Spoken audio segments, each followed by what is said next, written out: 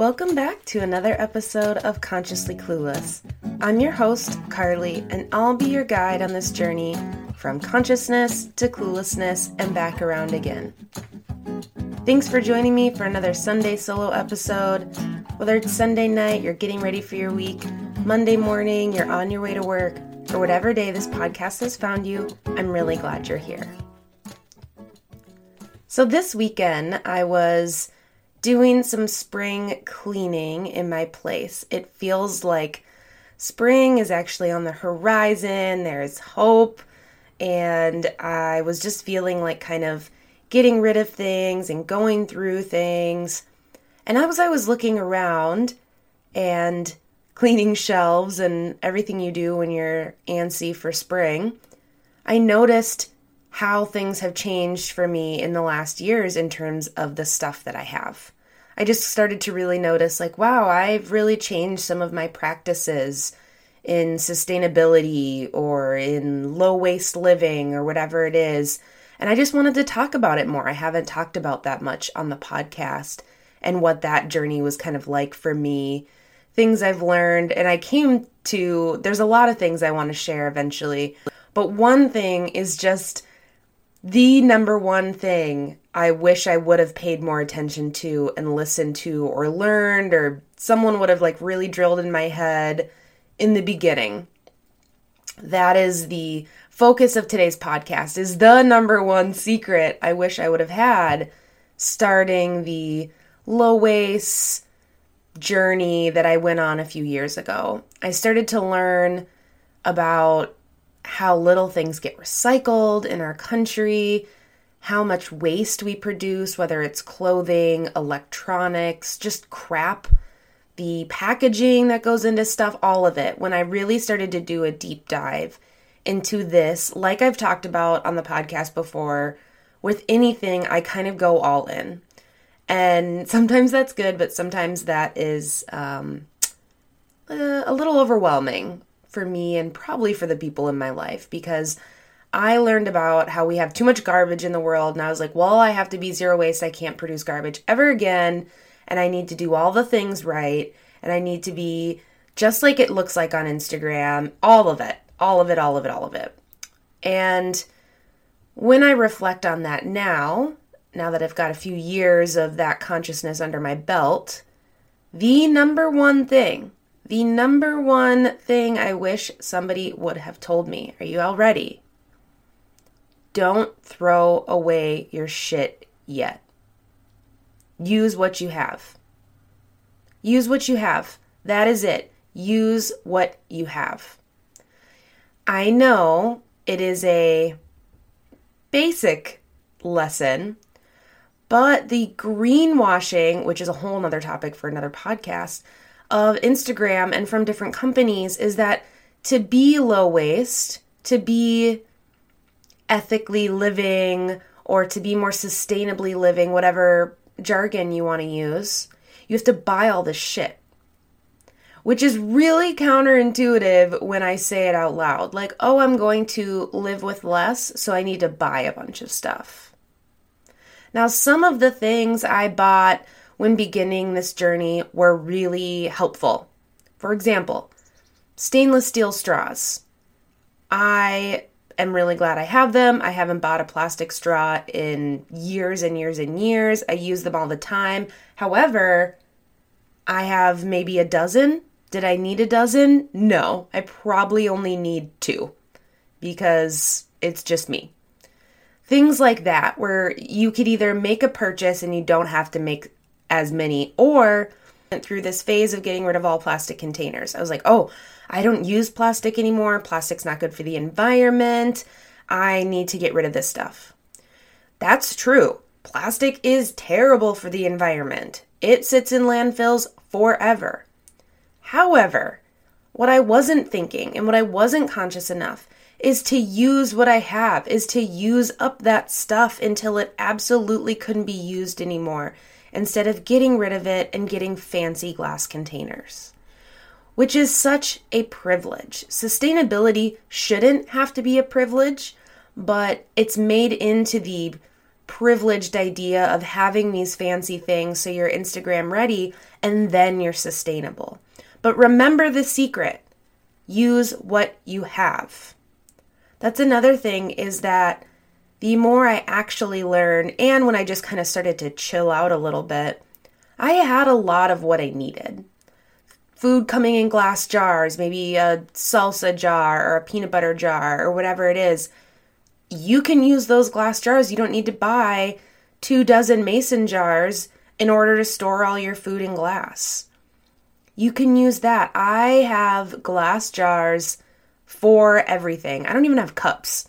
They're all glass jars or mason jars. You can use them as vases. You can use them to hold your toothbrush in the bathroom. You can use them for leftover food. You can use them for tea. You can use glass jars for everything. That is probably the next rule, is glass jars can be used for everything. Lotion.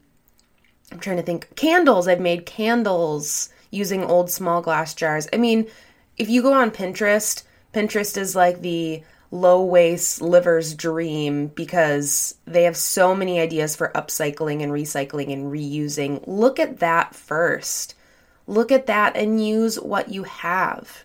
The same goes with clothing. I'm not very creative in terms of sewing or upcycling, but if there's ways to do things different or use clothing in a different way, again, Pinterest can really be your best friend here before you get rid of things. I just felt like I had to get rid of all these things that weren't right or weren't perfect or weren't sustainable, and that is not helpful because then I just contributed to landfill anyway. But I did not see that then.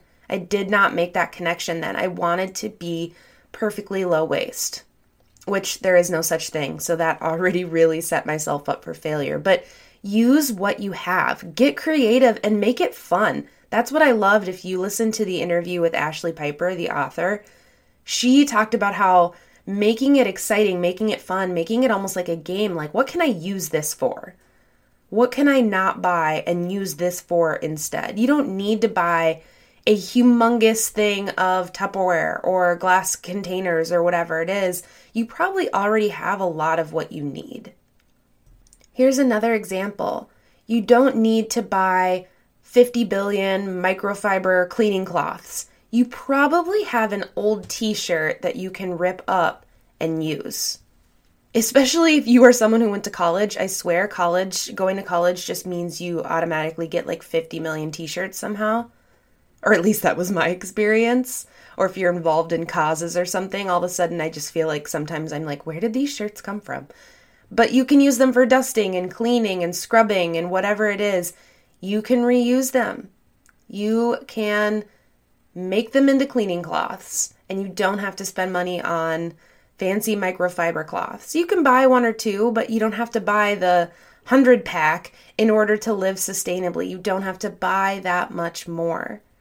There are so many examples of this, but if you are interested in learning about living with less waste and making your carbon footprint on the earth smaller, that is amazing. And I am so glad that you're interested in that. We should all be more interested in that. But before you go hog wild, just kind of look around, see what you can use. For example, I bought a bamboo cutlery silverware set. It's because it's supposed to be travel. It comes in a travel pouch. It's bamboo. It is, honestly, it's very Instagram. Can you tell this was when I was really first on Instagram and diving in and judging myself by it? So I have this bamboo set. It's great. I still use it. I'll use it until I absolutely can't use it anymore. But you know what else I could have done? Used some silverware I already had and also just thrown that in my purse or thrown that in my camping bag. Stuff like that you don't necessarily need. So pause and just think, do I have anything already that I can use for this purpose that I was going to buy something new for?